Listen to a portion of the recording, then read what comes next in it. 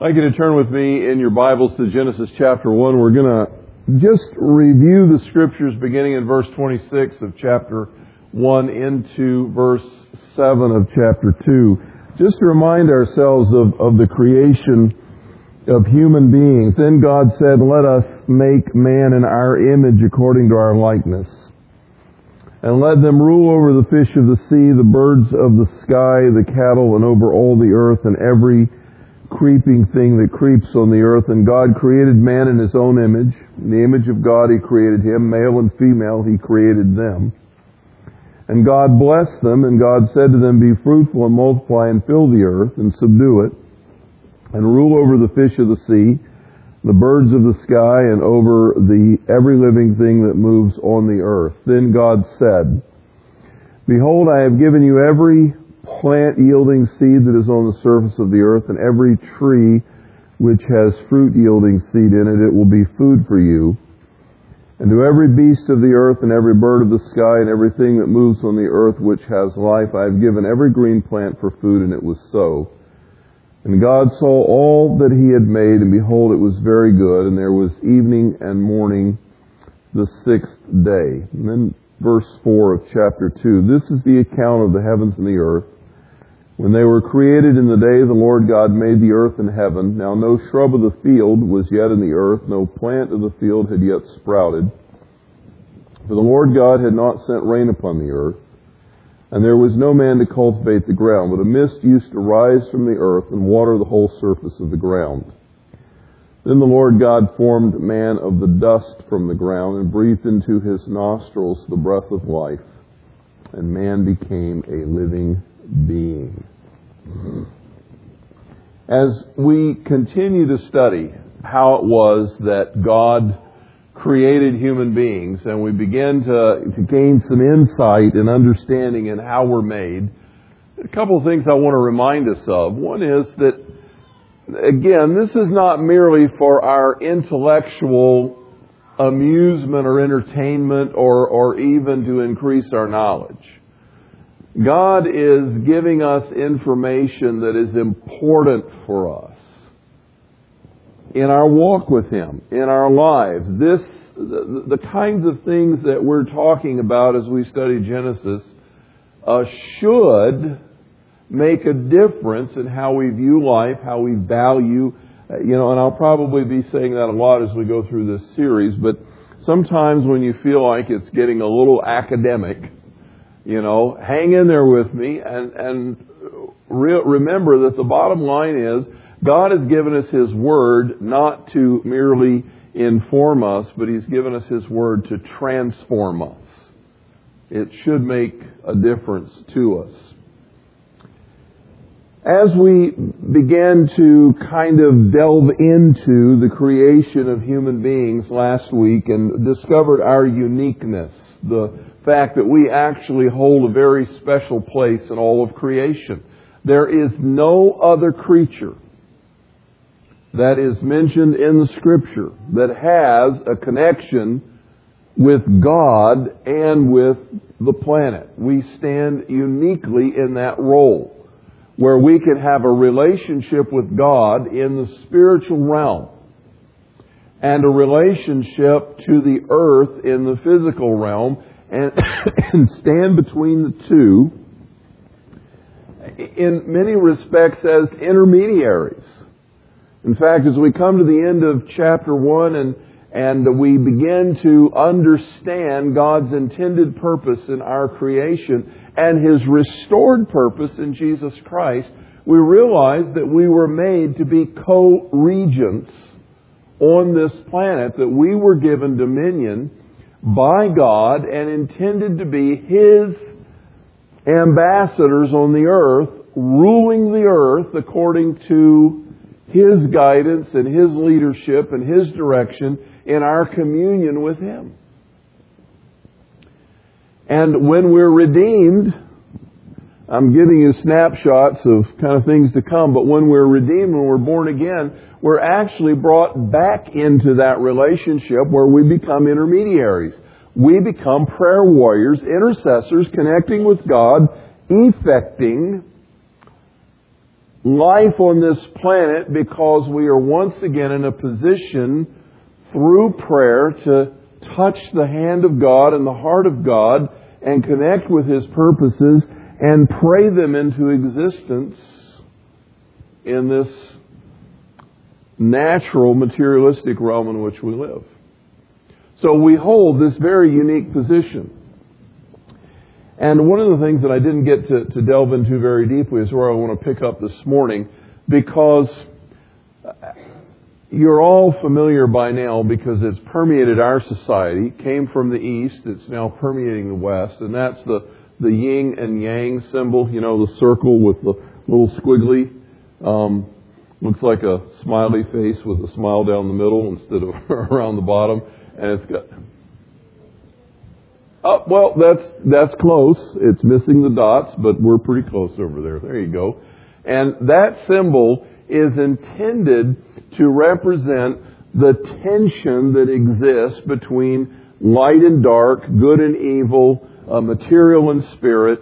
It's intended to represent this kind of dynamic tension, and when life is balanced in the energies that they represent, then we are doing well. And when life is out of balance, well, we've got to, get our yin or our yang back together.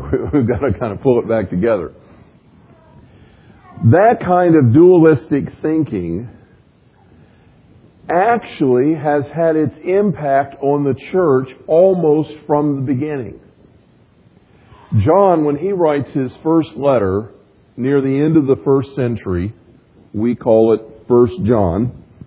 When we get into 1 John, we find that he is actually writing to combat a mode of thinking that is already affecting the young church, and that has affected us down through the centuries, because human beings have always had this tendency to want to see life in this dualistic way. And the bottom line to that is that matter and materialistic realm is somehow the bad stuff, and spirit is good. And we have to learn to coexist in a way that keeps that tension in the proper place. Notice, please, in Genesis 2:7 that the Scripture says, the Lord God formed man from the dust of the ground and breathed into his nostrils the breath of life, and man became a living soul. Remember in Genesis 1 that God made the universe. That God made the sun and the moon and the stars and the earth and the plants and the seas and the land, and that God created the material universe. And when God created human beings, He created us from the dust. He is the one who said after that fact, it is very good. There is nothing intrinsically evil or wrong about the materialistic realm. God Himself made it and said it's very good. And we share, in a part of our nature, we share that materialistic realm. Now, how is it that Christians get kind of bollocked up in this dualism? If you go back to 1 John, he is dealing with what some people have called the pre-Gnostic heresy, because Gnosticism did not become full-blown under that title until the 2nd century. But the seeds of it were already present in the thinking of the early church. And this is kind of how the thinking went.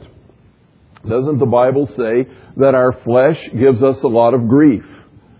Well, automatically there's a confusion of terms, because when Paul talks about the carnal nature and calls it the flesh, he's not talking about our bodies. He's talking about the tendency of our sin nature to want to gratify the body and the material side of life, the materialistic side of life. But anyway, there's this thinking that the flesh is our problem, so that must mean the body is our problem. That must lend credence to the concept that matter is evil and spirit is good. And so, right toward the end of the 1st century, as this philosophy began to encroach upon the church, people who bought into that adopted one of two streams of thought.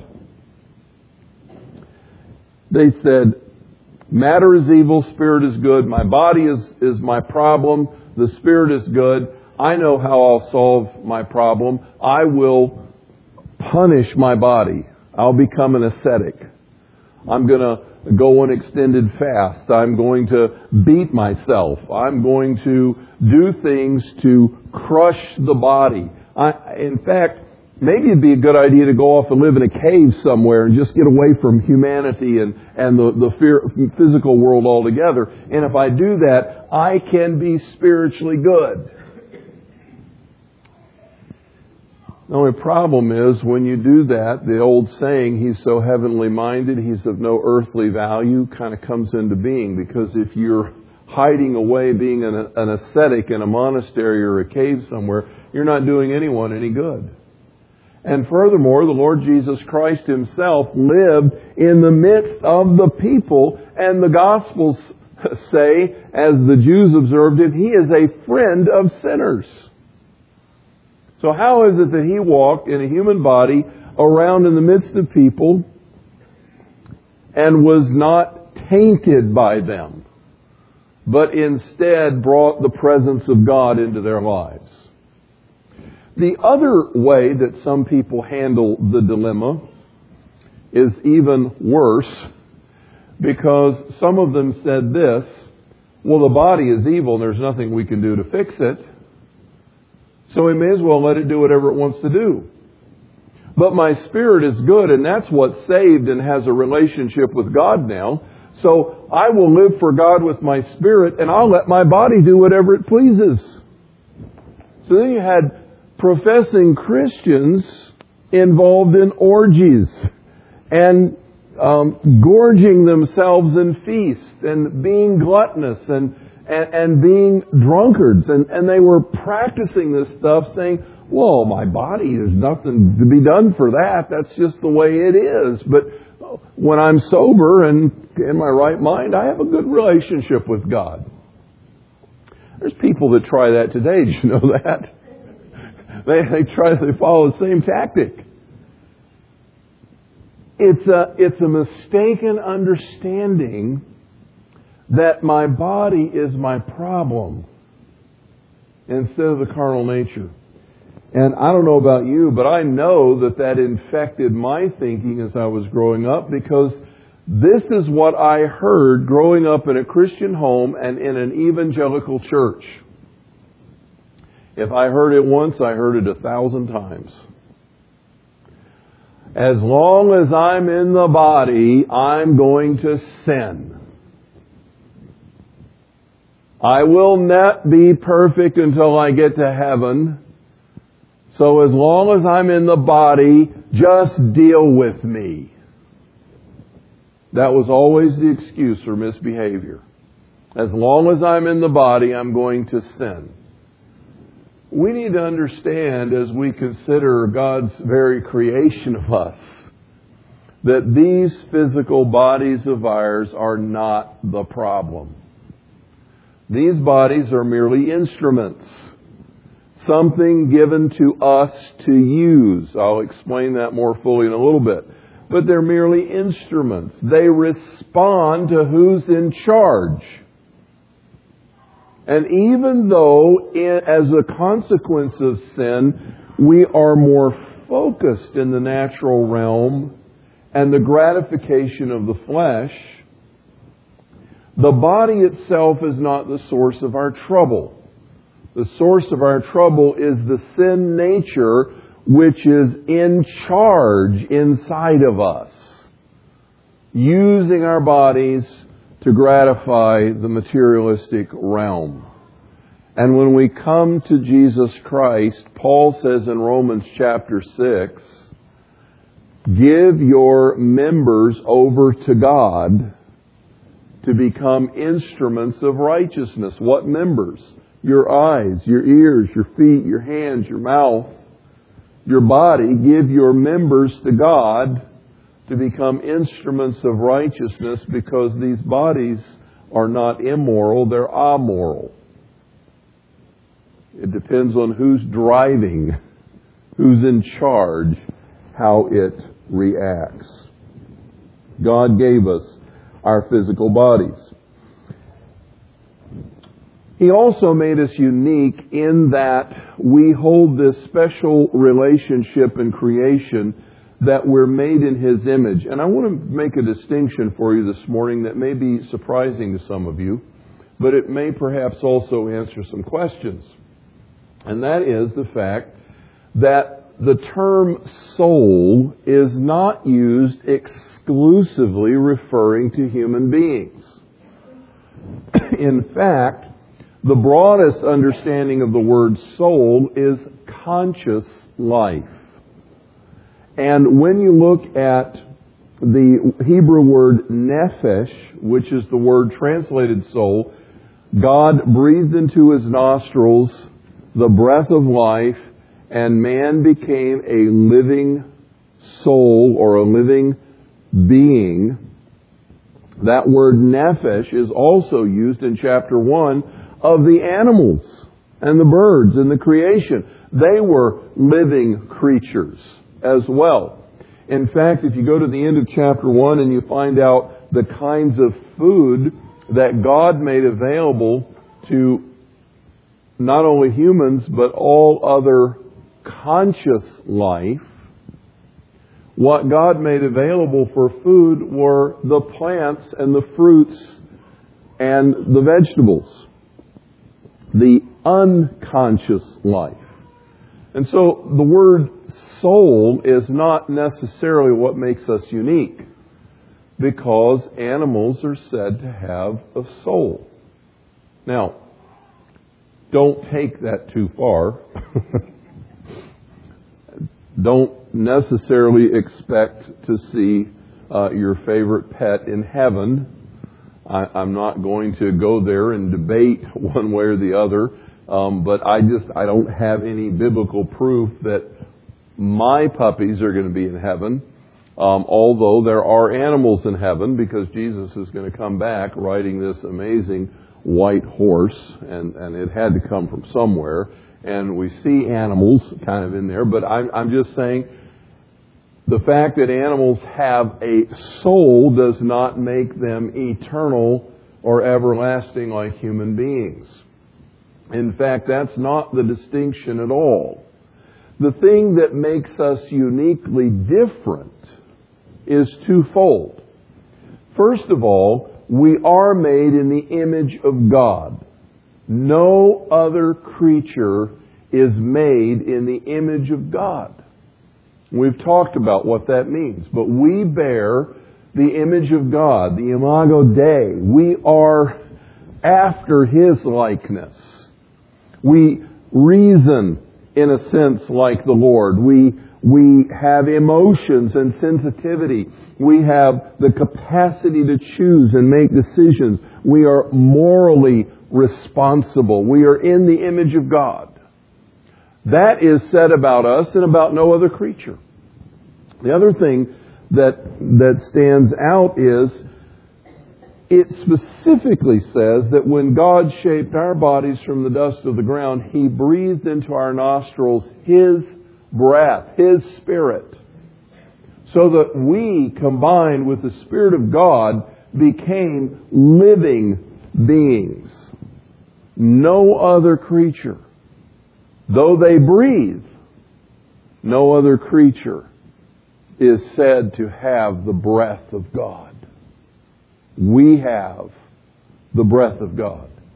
And there's no question among all the biblical scholars that I have read after, there's no question that the implication of the wording of the passage is that we bear the life of God in ourselves. We have His breath. We have His Spirit. That's what makes us unique. We bear His image and we have His Spirit. It's useful for us, therefore, to remember that we hold this unique place. We are both spiritual and material. We are not just spirit, like the angels, who are spirits, they're ministering spirits. We are not just material or natural like the animals. We are both. And we stand in that unique place that God has made for us, as it were, between the heavenly and the earthly realm, in communication with God and in communication with the earth. Why are these things important? I believe that we need to understand our role. We need to understand our relationship to God and to one another and to the world. We need to understand the place that we were made to fill. We also need to recognize that when Adam and Eve sinned and chose to go their own way, that they forfeited some of that privilege and blessing, and it is the consequence of a lot of our trouble today. I'm getting ahead of myself a little bit, but let me explain what I mean. When Adam and Eve sinned, the Scripture says, in the day you eat of it, you will die.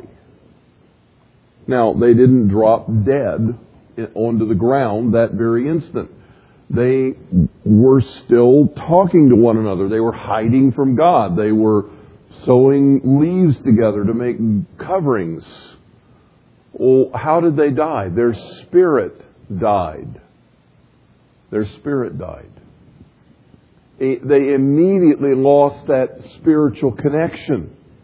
They were cut off from the life of God. The Bible calls that place spiritual death, where we can no longer apprehend the heavenly realm.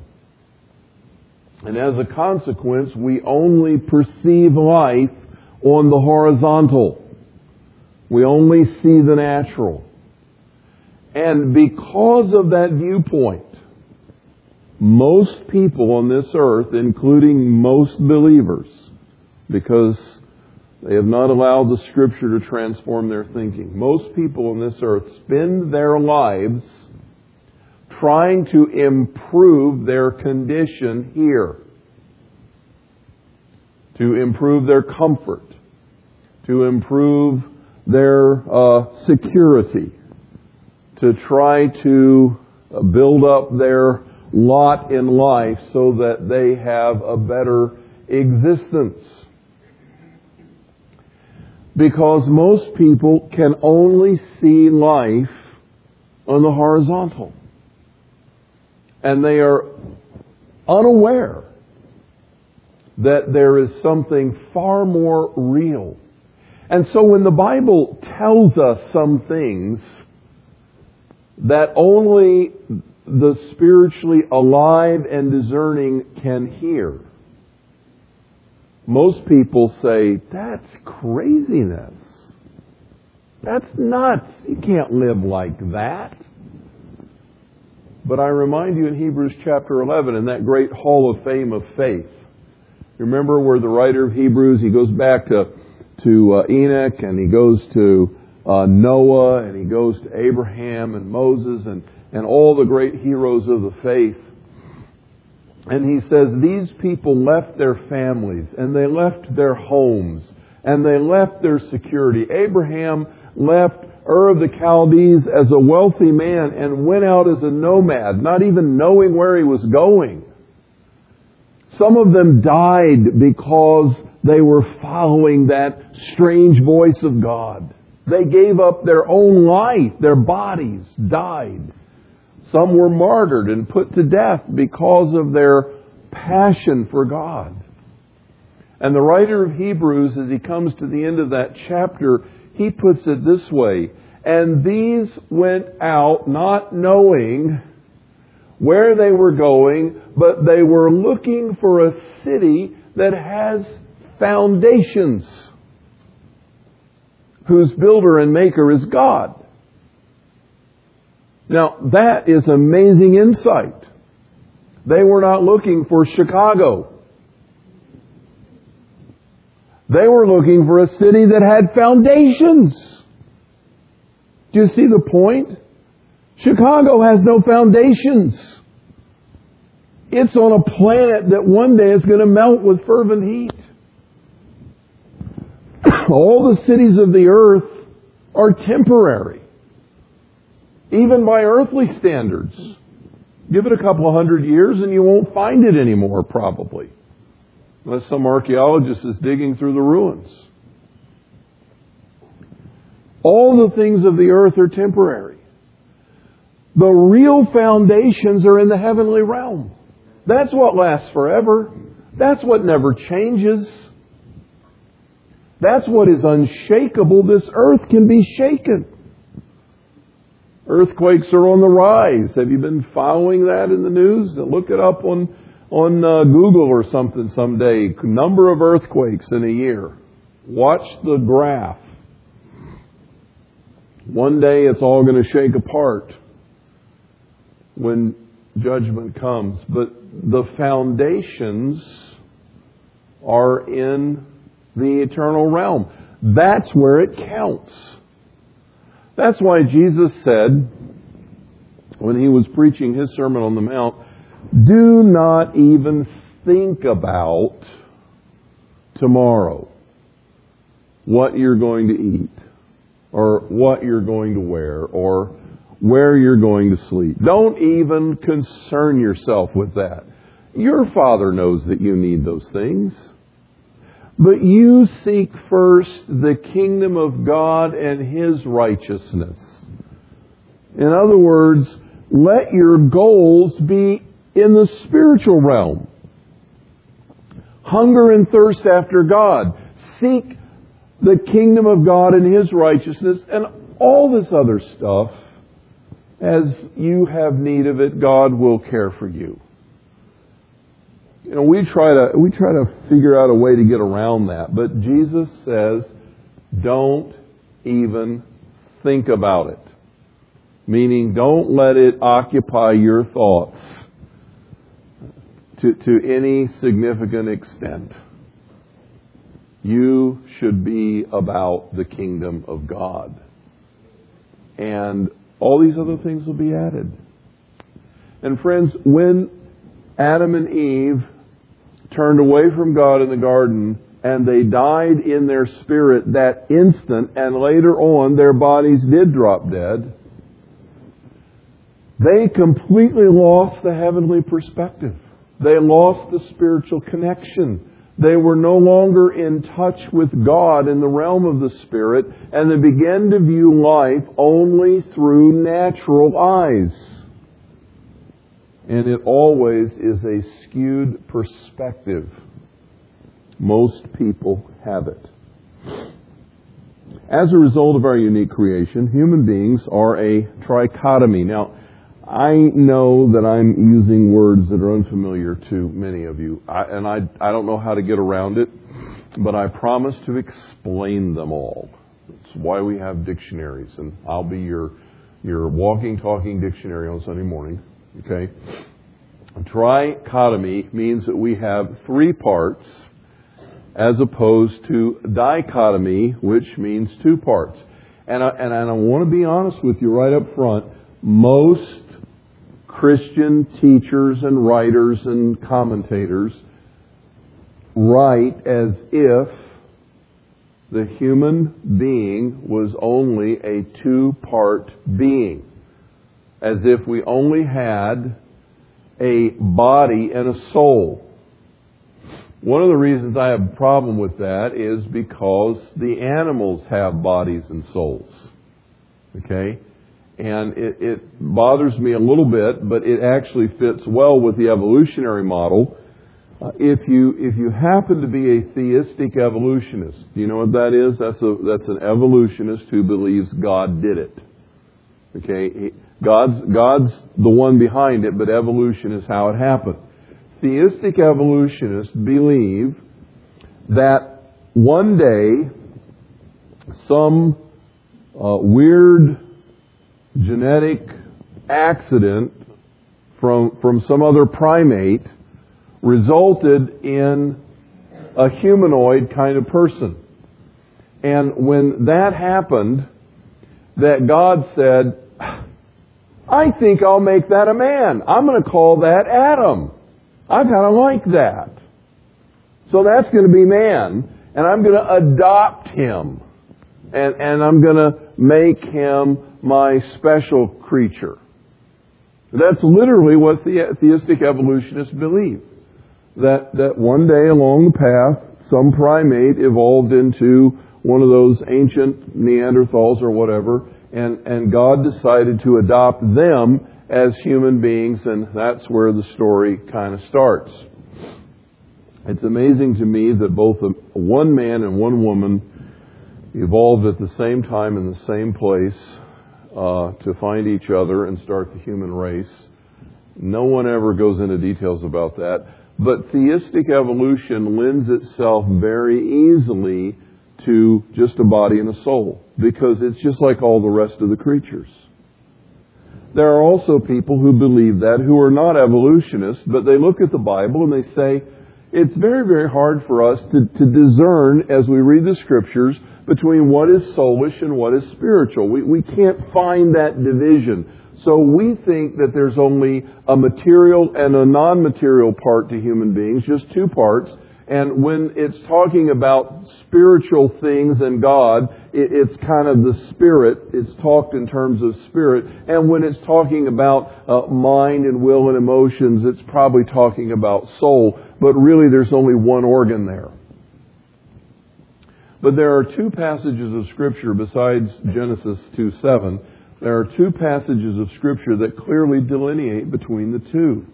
One of them is found in Hebrews chapter 4, I believe it's verse 12, when in Hebrews 4:12 the Scripture says, "For the Word of God is sharper than any two-edged sword, and is able to divide asunder between joint and marrow, between soul and spirit."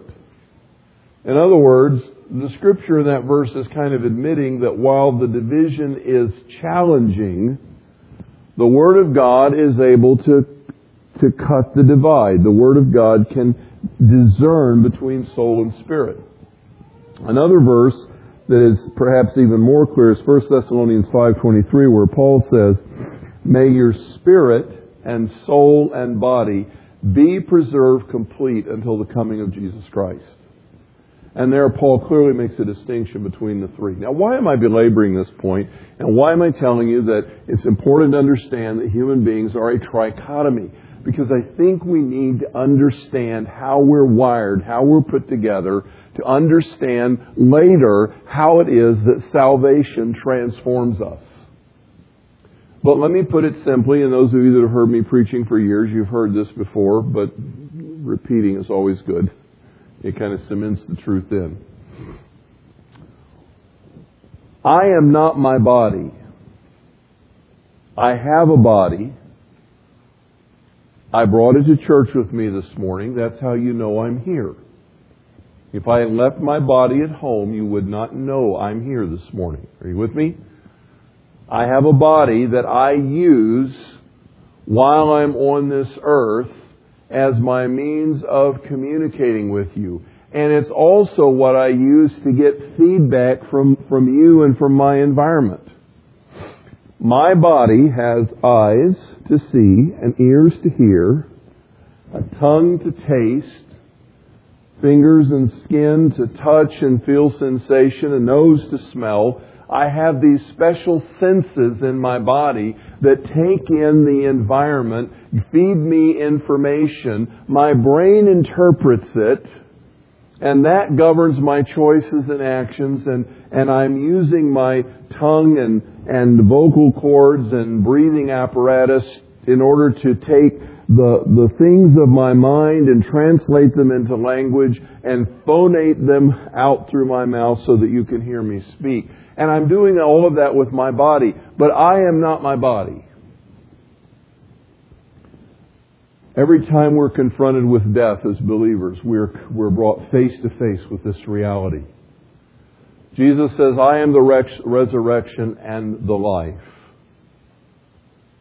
No one who believes in me, will ever die." Now that's an amazing statement. But He's clearly talking about your person. Your person. As a follower of Jesus Christ who believes in Him, sitting in this room this morning, you will never die. You say, why do we still have funerals? Because your body will quit one day if Jesus tarries. But you are not your body. And you will not die, even though your body will quit. I'm belaboring the point to help us understand that my body is the vehicle that I use on this planet for me to communicate and to exist and to have interaction in the horizontal plane. The thing that makes us different from all other creatures is that I also have a spirit. And listen carefully to my words. I have a spirit. I am not my spirit, but I have a spirit. I have a spirit that is my vehicle of communion in the spiritual world. It is in my spirit that I commune with God. God looks for those who will worship Him in spirit and in truth. It is my spirit that perceives things from God just as my body does here. We have spiritual eyes. Did you know that?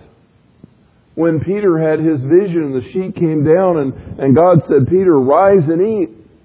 How was he seeing that? It did not exist in the material world. It was a vision. But God gave it to him in the Spirit. The Scripture says, oh, taste and see that the Lord is good. I have a spiritual sense of taste. The Scripture says, he that has ears, let him hear what the Spirit of God is saying to the churches. It's not talking about these ears. You know, how many of you, when you hear God, hear Him with this ear? I'm not saying it doesn't happen, but because sometimes it does. But most of the time, you hear God with your spiritual ear, not with your physical ear. It's not sound waves from God's voice bouncing around in the air that strike your eardrum and set up those three little bones to stir up the fluid in your cochlear membrane and send a signal to your brainstem. That's not how you hear God. With your physical ear, you hear Him with the ear of the Spirit. And so my spirit has the same faculties, as it were, as my body does. And I am able in my spirit to commune with God. I'm able to see the Lord in that realm. I'm able to hear Him. I'm able to touch Him and taste Him and see Him and savor Him and experience Him. In fact, the Bible even attributes these senses to God. The eyes of the Lord roam to and fro throughout the earth. God doesn't have an eyeball with a cornea and a pupil and a lens and a retina and an optic nerve. God doesn't have one of those. But His eyes roam to and fro throughout the world because in the spiritual realm God sees. There's mystery here, but clearly the Bible is trying to relate to us that in the spiritual realm we are able to commune spirit to spirit.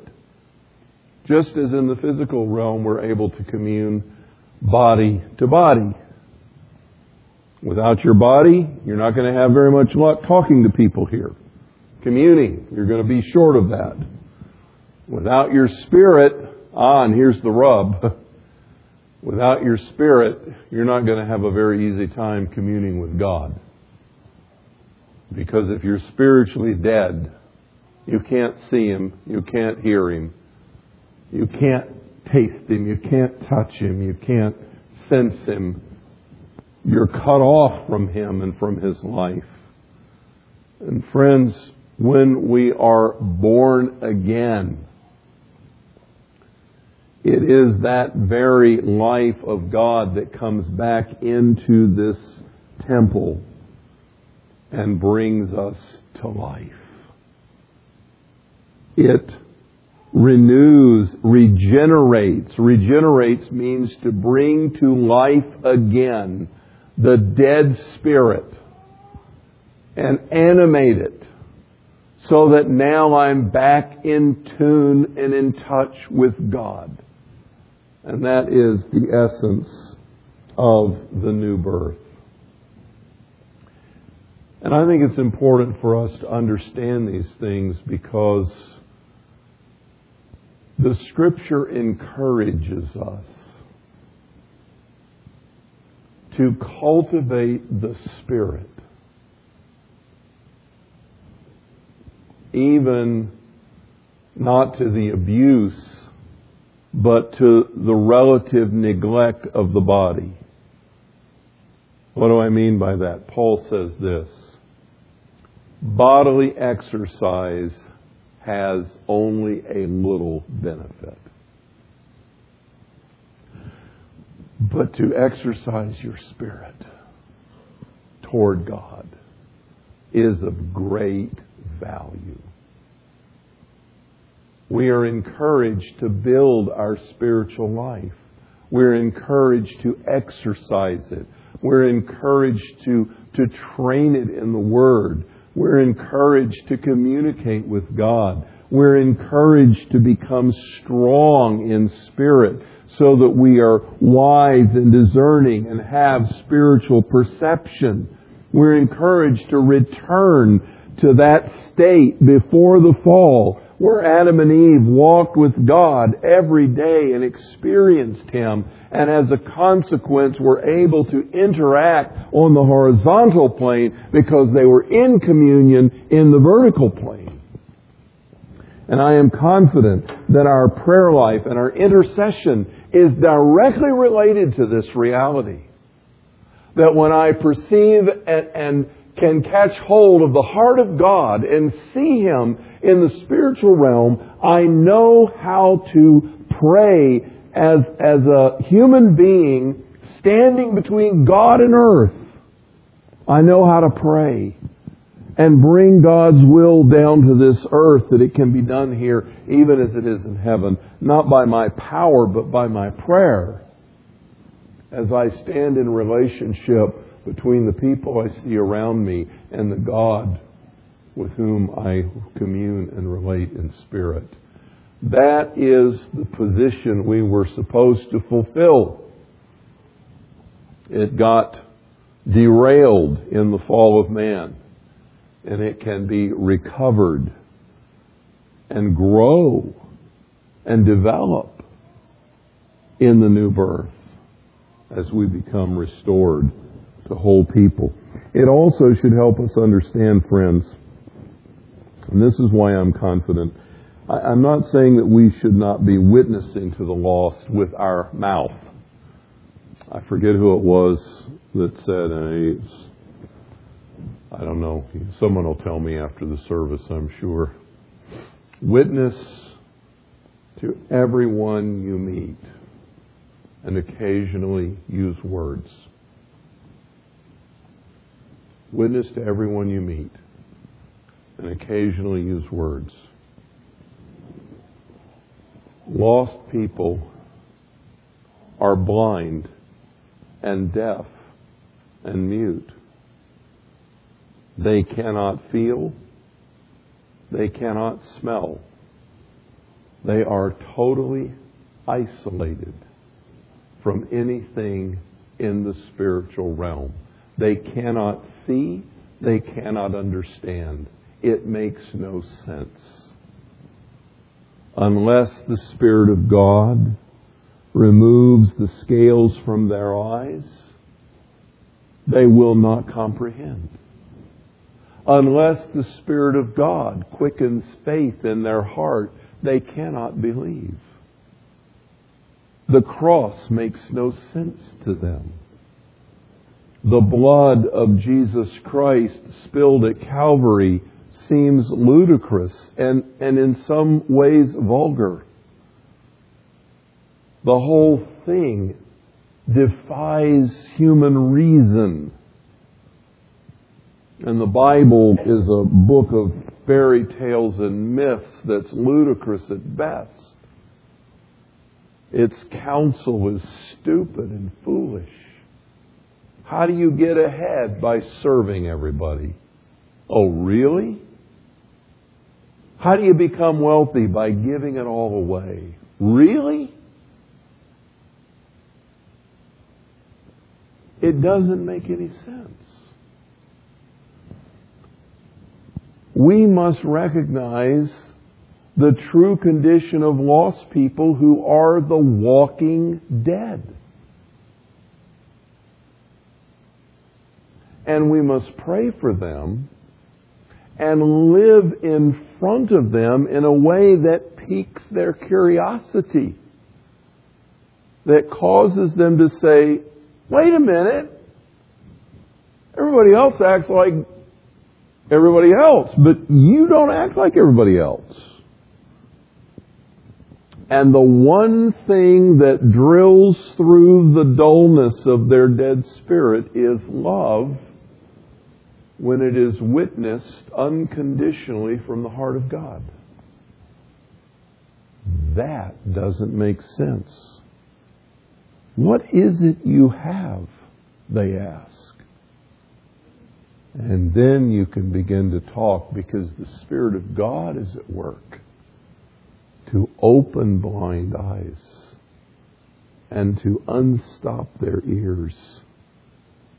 And there comes a window of opportunity when the Spirit is awakened and faith is available, if they would see and believe.